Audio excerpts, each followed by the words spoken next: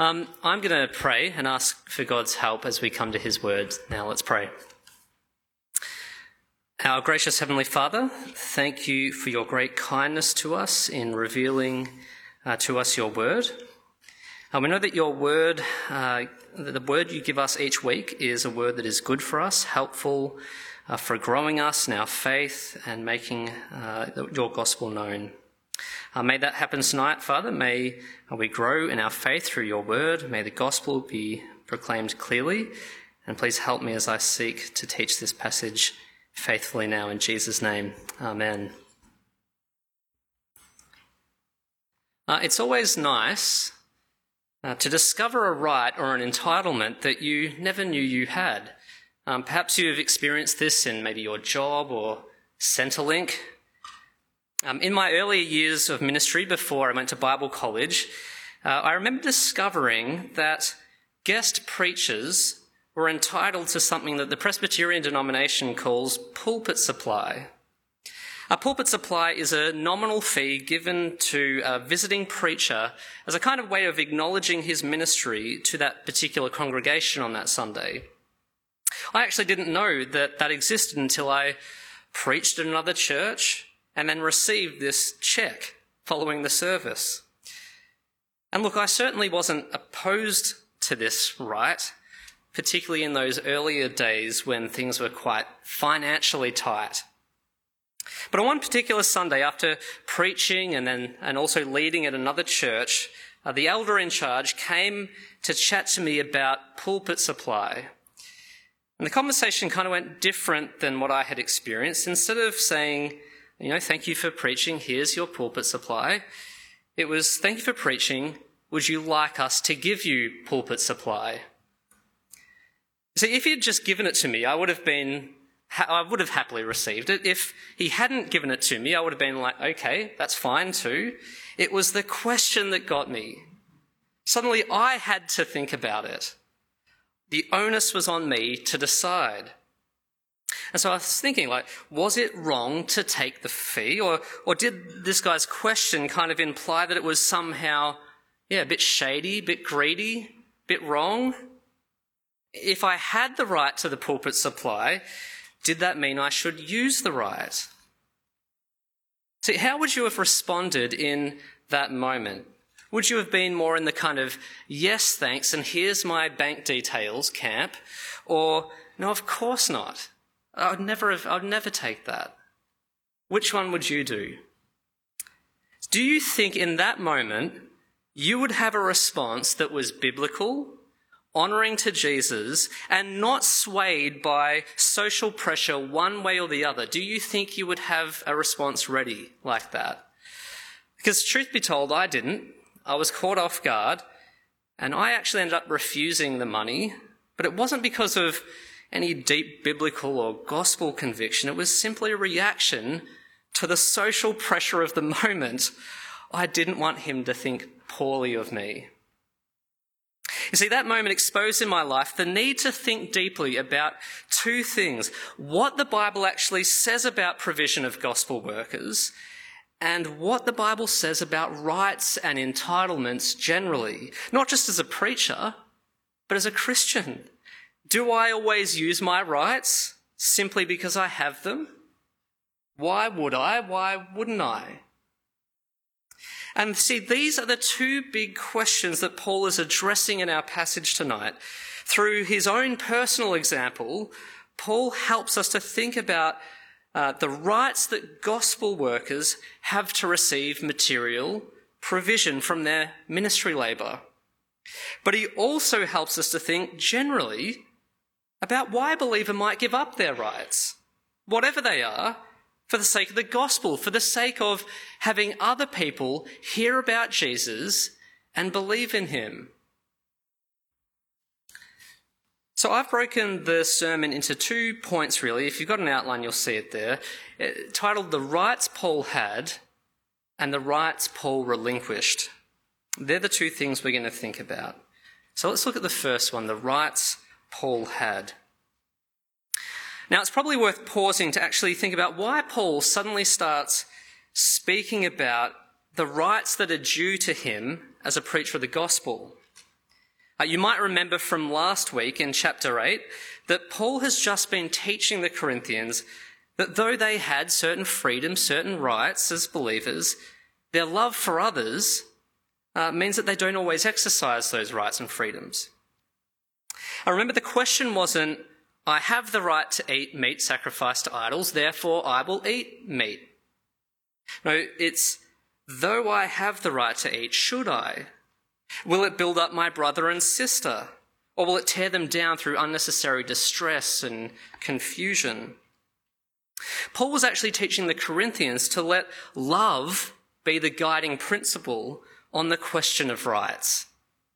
And so in chapter 9, in our passage, Paul gives the Corinthians a kind of personal illustration of that principle by speaking of his own willingness to give up rights that belong to him, that right to material provision as a gospel worker. But it seems that some in the Corinthian church either didn't know or perhaps didn't quite believe that Paul was actually really entitled to those rights. In the first place, they perhaps assumed that his willingness to work to support himself perhaps was a sign that he wasn't actually entitled to those rights. I mean, you can understand that. It's not usual to see someone working a second job, as Paul did, if they don't technically need to. But for the Corinthians to see the cost Paul paid, they actually had to know the rights that he had. Recently, our eldest daughter came to me with an open laptop that had a picture of a dog on the front of it and was entitled, "Why I Should Get a Dog."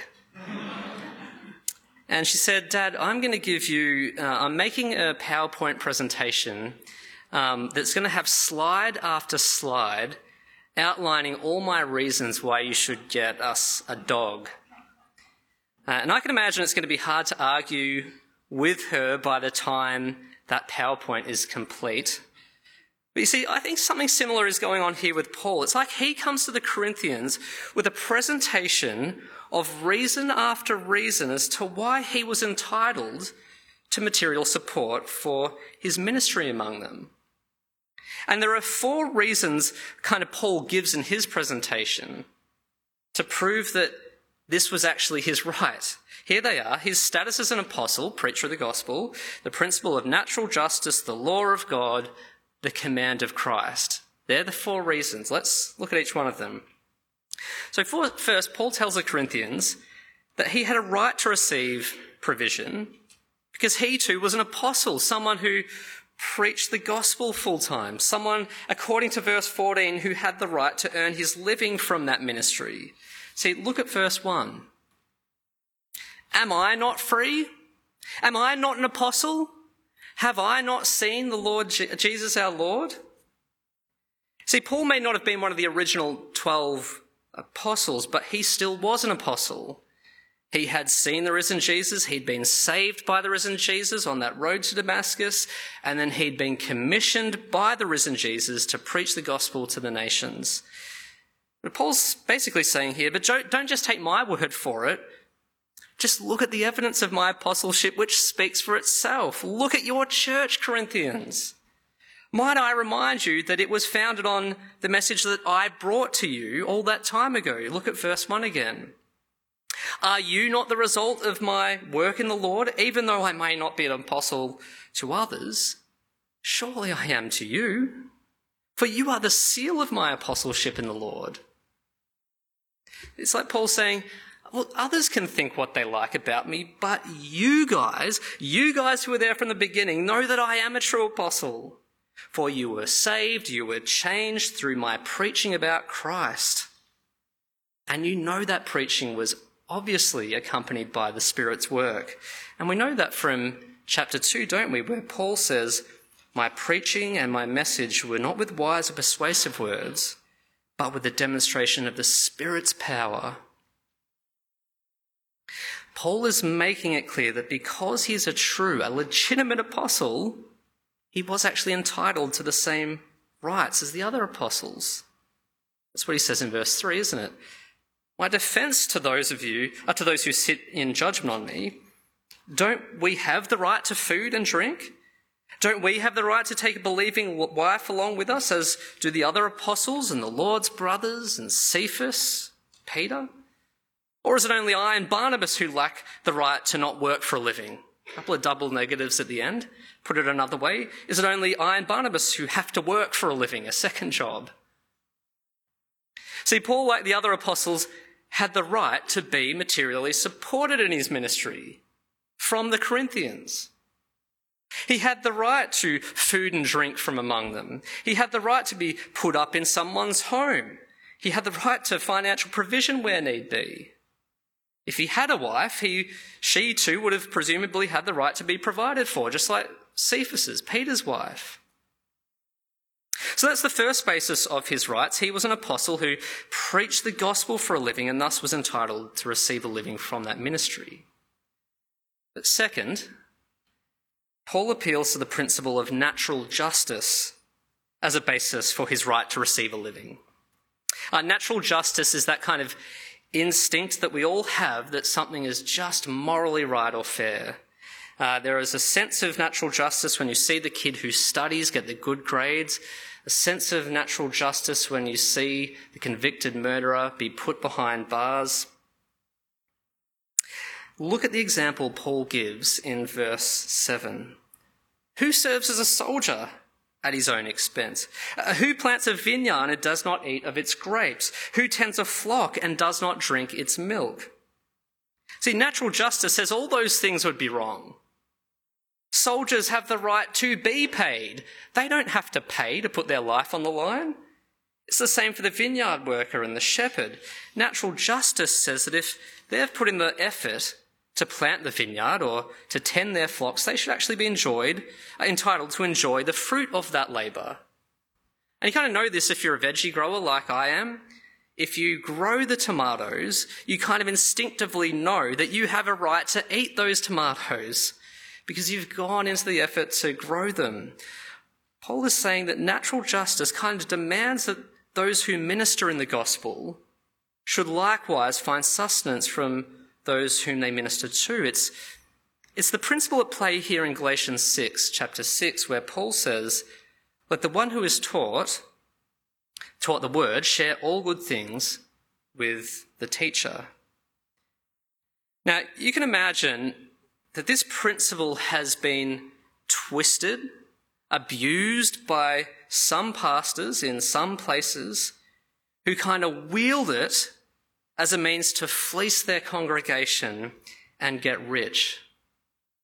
Now, I've been in churches where the offering bucket is passed around numerous times in the service, and it's kind of awkward to watch.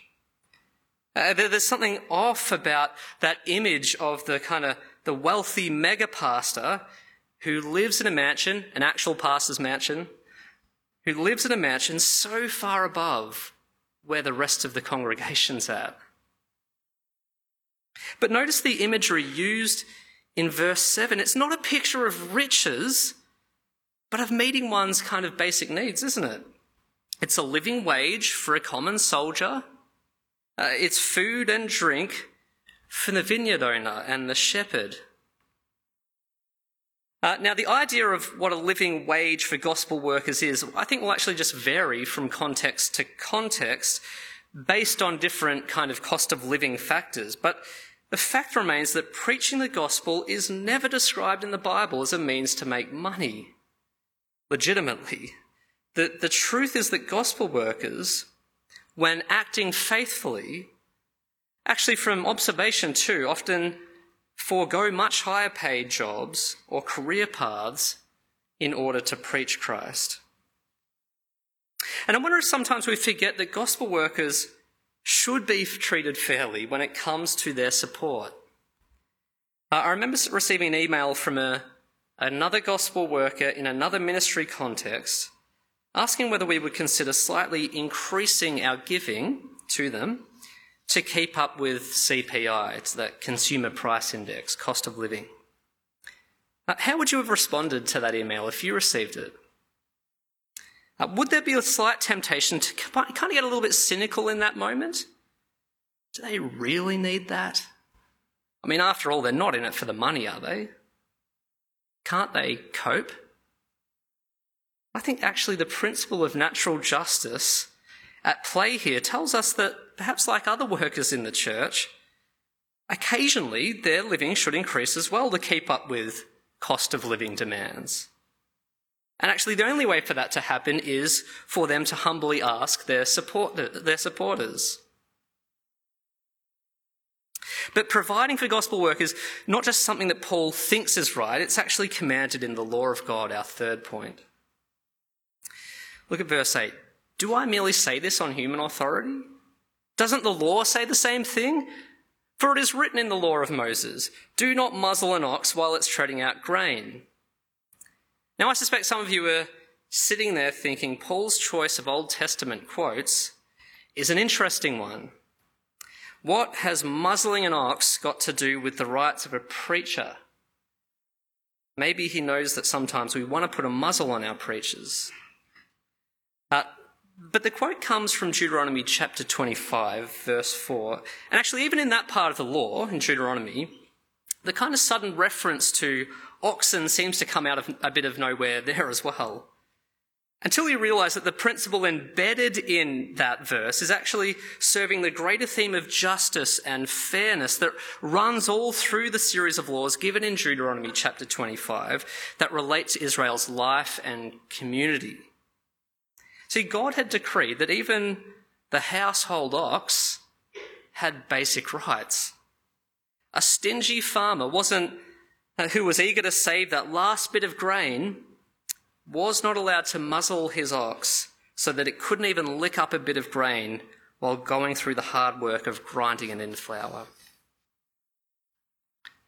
So again, we see that principle which Paul has been appealing to throughout this chapter at play. The one who labours has the right to share in the fruit of that labour. And thus, read in light of Christ, Paul sees in that Old Testament verse a very rich application to workers of the gospel. You see that in verse 9. Is it about oxen that God is concerned? Surely he says this for us, doesn't he? Yes, it was written for us because whoever ploughs and threshes should be able to do so in the hope of sharing in the harvest. If we have sown spiritual seed among you, is it too much if we reap a material harvest from you? See, the principle is the one who labours has rights to share in the fruit of that labour. We should think, why should men and women who are in vocational gospel ministry be denied a right that even the ox is given? Are they not more valuable to God? Are they not more valuable to us? They too need to be sustained and provided for.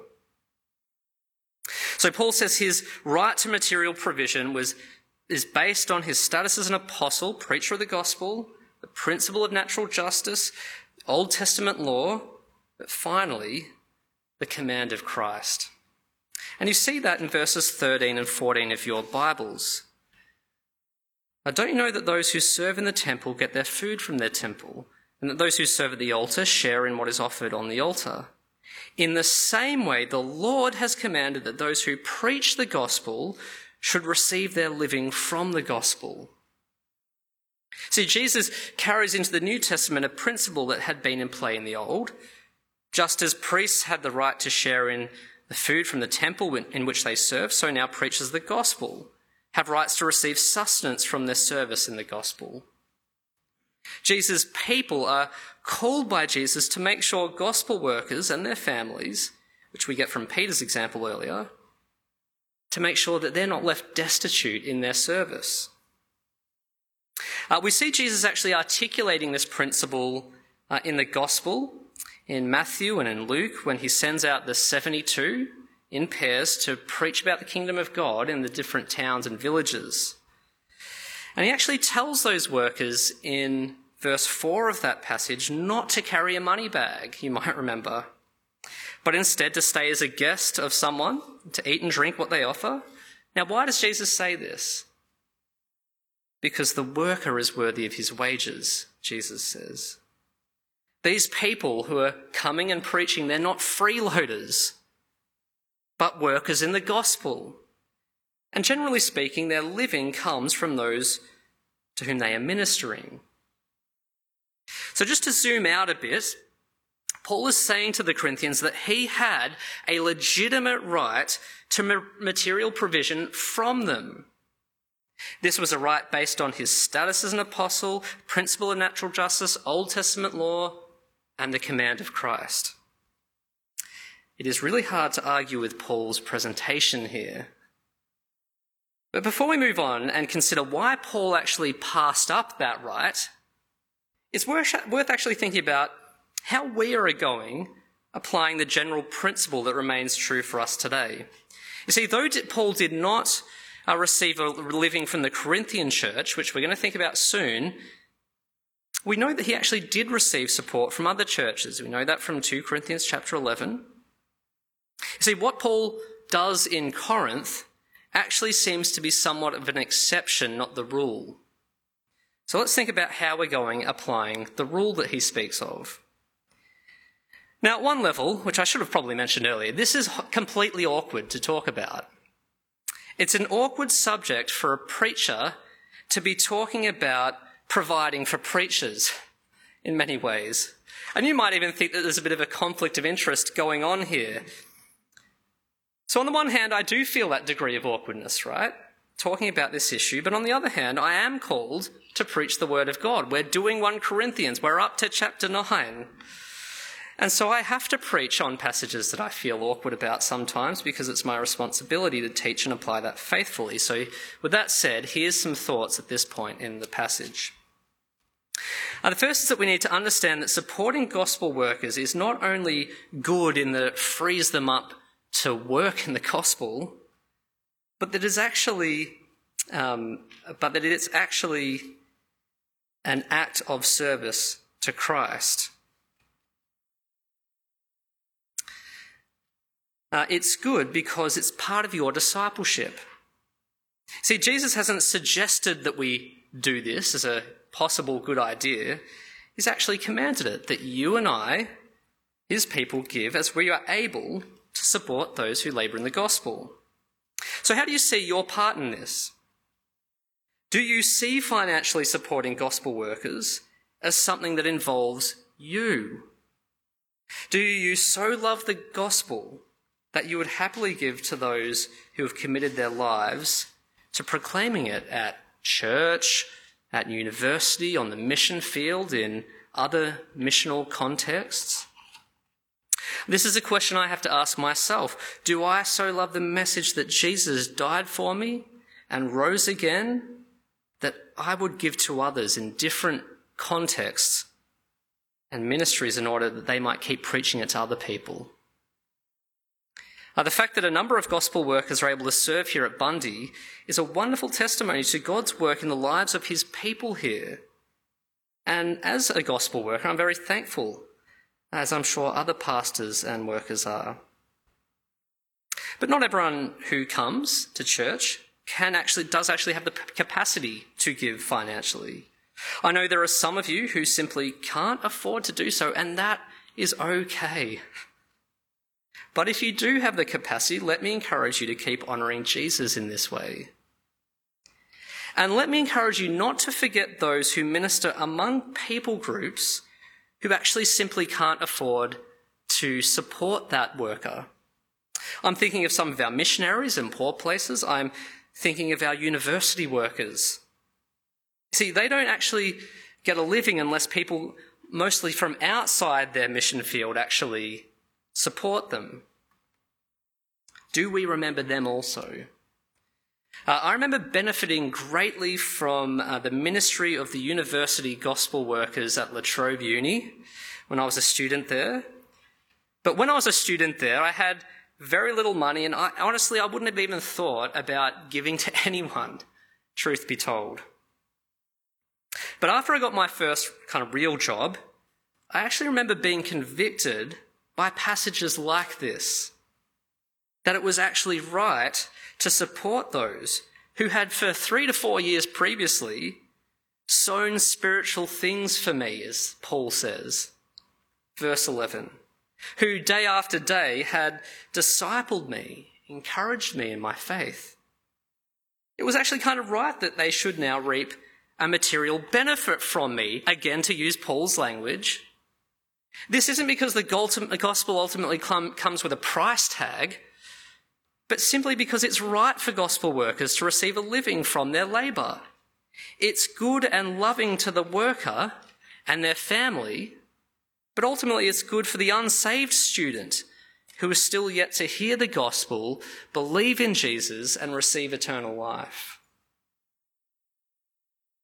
Well, we've seen Paul show us why he was entitled to the right to provision in ministry, but now I want to think through his refusal at the end to make use of that right. Because that's actually the real twist of this passage, and that's what we're going to consider now, Paul's rights relinquished.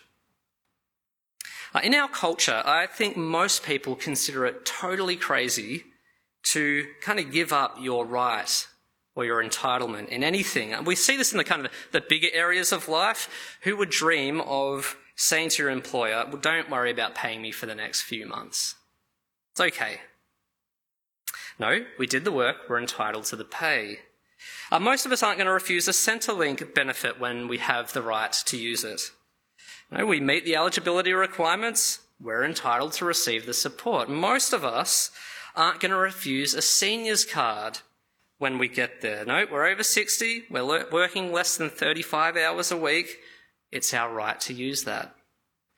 And most of us, let's be honest, in the smaller things, aren't going to refuse Peel to play if we win something in that. No, we've pulled off a cheeseburger and it's our right to cash that in. That's what my growth group teaches me anyway. See, most of us go through life using, not refusing, the things that we're entitled to, big and small. And much of the time, there is absolutely nothing wrong with making use of our rights. In fact, often it's very wise and helpful to do so, isn't it? So why does Paul here then so willingly relinquish, let go of his major right to be materially and financially supported in his gospel ministry, and actually instead go work another job to support himself? Why would he do that? Well, he tells us in verse 12, if others have this right of support from you, shouldn't we have it all the more? But we did not use this right. On the contrary, we put up with anything rather than hinder the gospel of Christ. We know from Acts chapter 18 that Paul worked as a tent maker or a leather worker in Corinth. And he uses the phrase, put up with anything, attached to that kind of idea of him working, because actually he would have had to put up with anything in a job like that. Get rid of all romantic notions about tent making. It was actually a pretty gross job.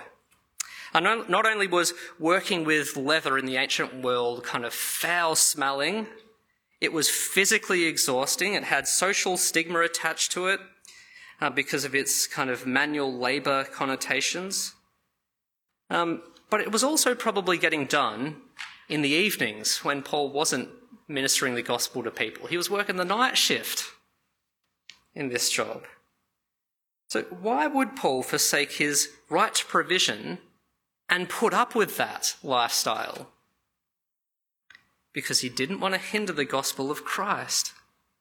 That wonderful message that tells an unbelieving world that Jesus died and rose again to bring forgiveness of sins and eternal life. He didn't want anything to get in the way of that message to the world of Corinth.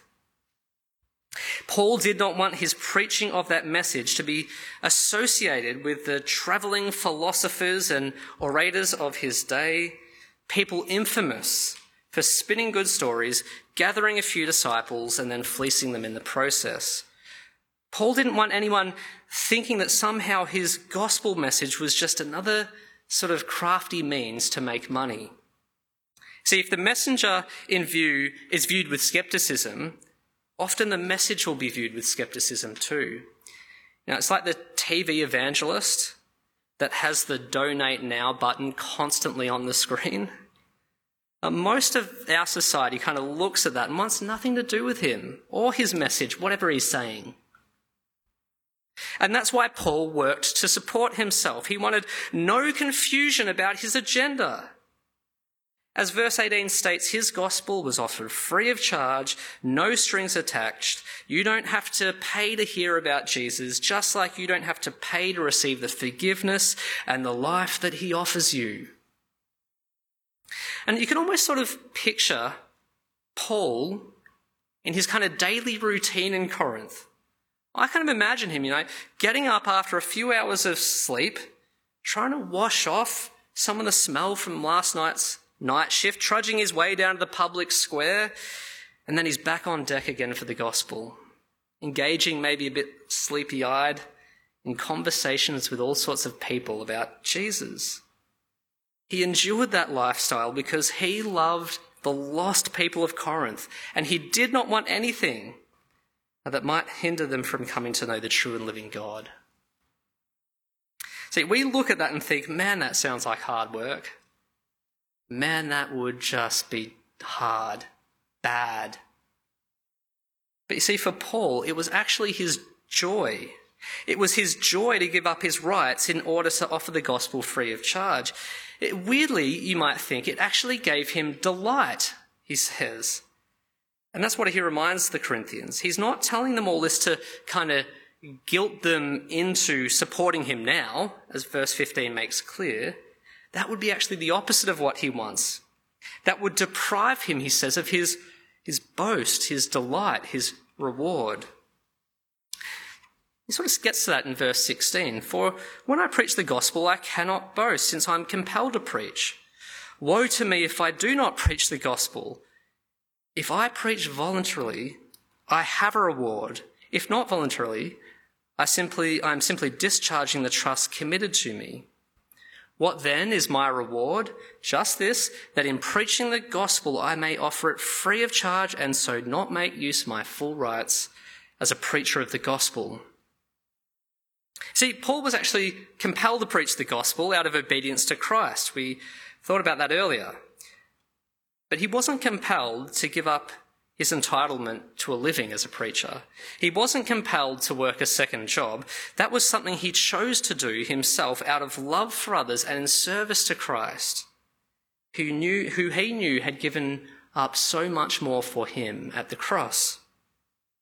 And you see, when you truly get what Jesus has done for you, you actually start to find genuine delight in letting go of your personal rights for the sake of other people's salvation. That's something that kind of happens as you start to appreciate Jesus more. You might have noticed it in your own life.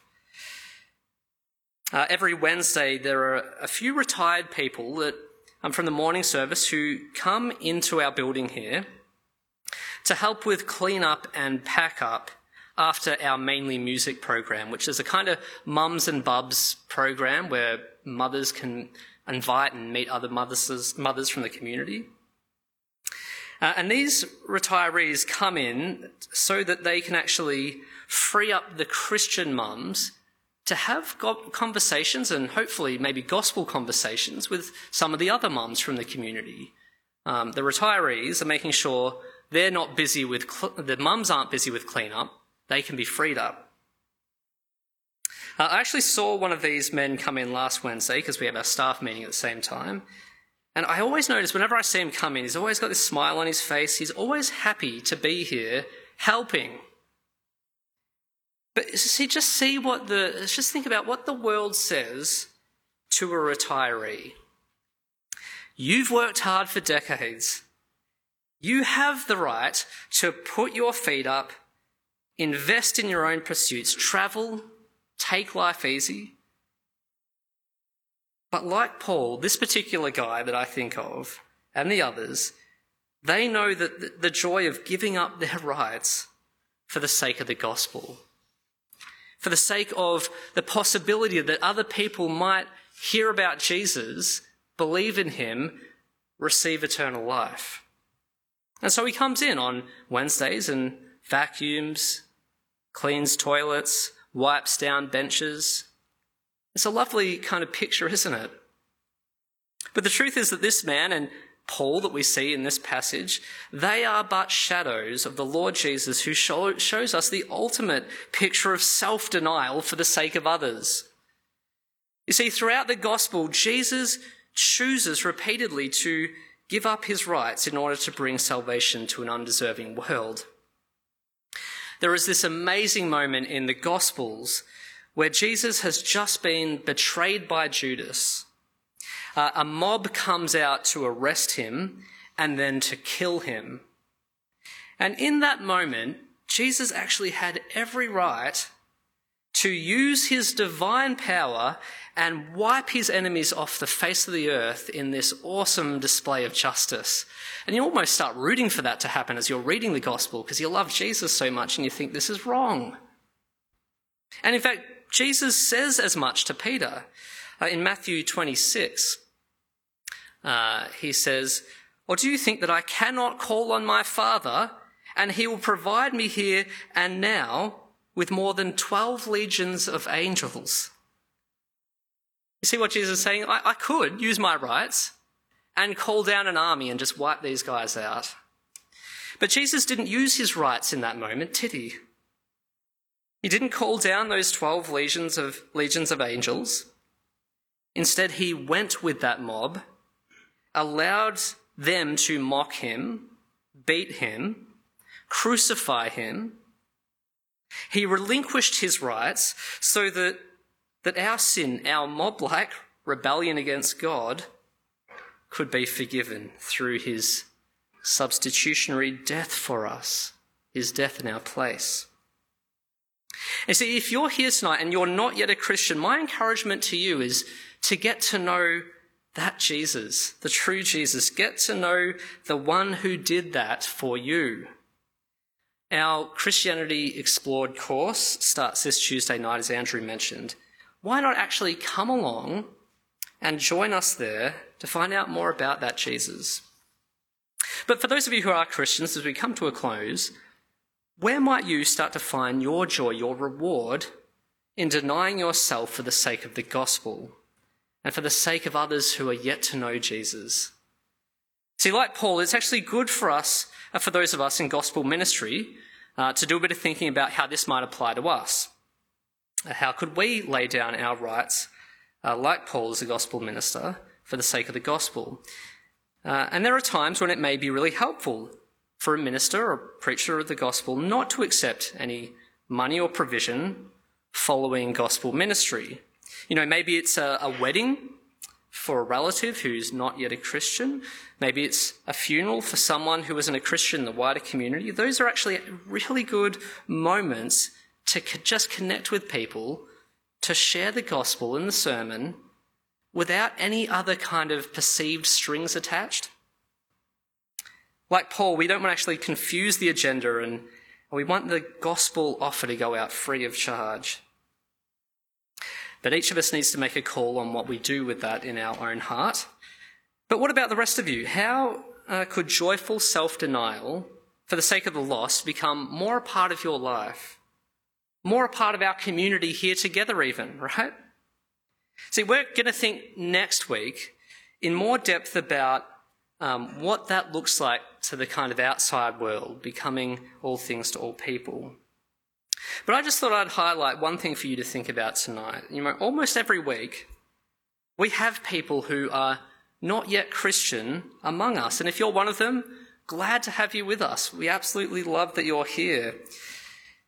And look, in many ways, those of you who are Christians are free to relate to all people on whatever terms you like. Obviously not sinfully. But you're free to hang out with them, with people. You're free to go to the movies with whoever you like. You're free to stick around. You're free to stick to conversational topics that aren't overtly gospel related. You're free to stick to topics that are safe and of mutual interest. You're free to do that, and that's actually fine to do because we want our relationships to be genuine, real. But I suspect that those who are not yet Christian here among us may be more interested in talking about Jesus than perhaps you think as a Christian. But actually, that often requires a bit of energy, thoughtfulness, perhaps prayer about saying things that are helpful. It requires us to give up aspects of comfort and ease for the sake of bringing Jesus into more of our conversations. But you see, like Paul, there's actually real delight in enduring all those things if it means someone is able to better know Jesus and perhaps find genuine life in him. And maybe you've experienced this, the joy of arriving home from church thinking, that was such a wonderful conversation about Jesus I had with that person. It might have required a bit of energy and thoughtfulness, but you know it gives you joy. You know that gives you delight, reward. And my prayer is that, like Paul, we will say, what then is my reward? To preach the gospel and to offer it free of charge and not make full use of my rights. I'm going to pray to that end now. Let's pray. Our gracious Father, thank you for your word tonight. Help us to put it into practice. Where we have capacity, move us to see the value of gospel ministry and give to support those who minister in the gospel. And Father, as we've thought about our rights, help us to be like the Lord Jesus, who out of self-denying love thought of the salvation of others before himself. May we do that with each other and with those particularly, Father, who do not yet know you. Help us to think how we could deny ourselves more in order to bring the gospel into their lives. In Jesus' name, amen.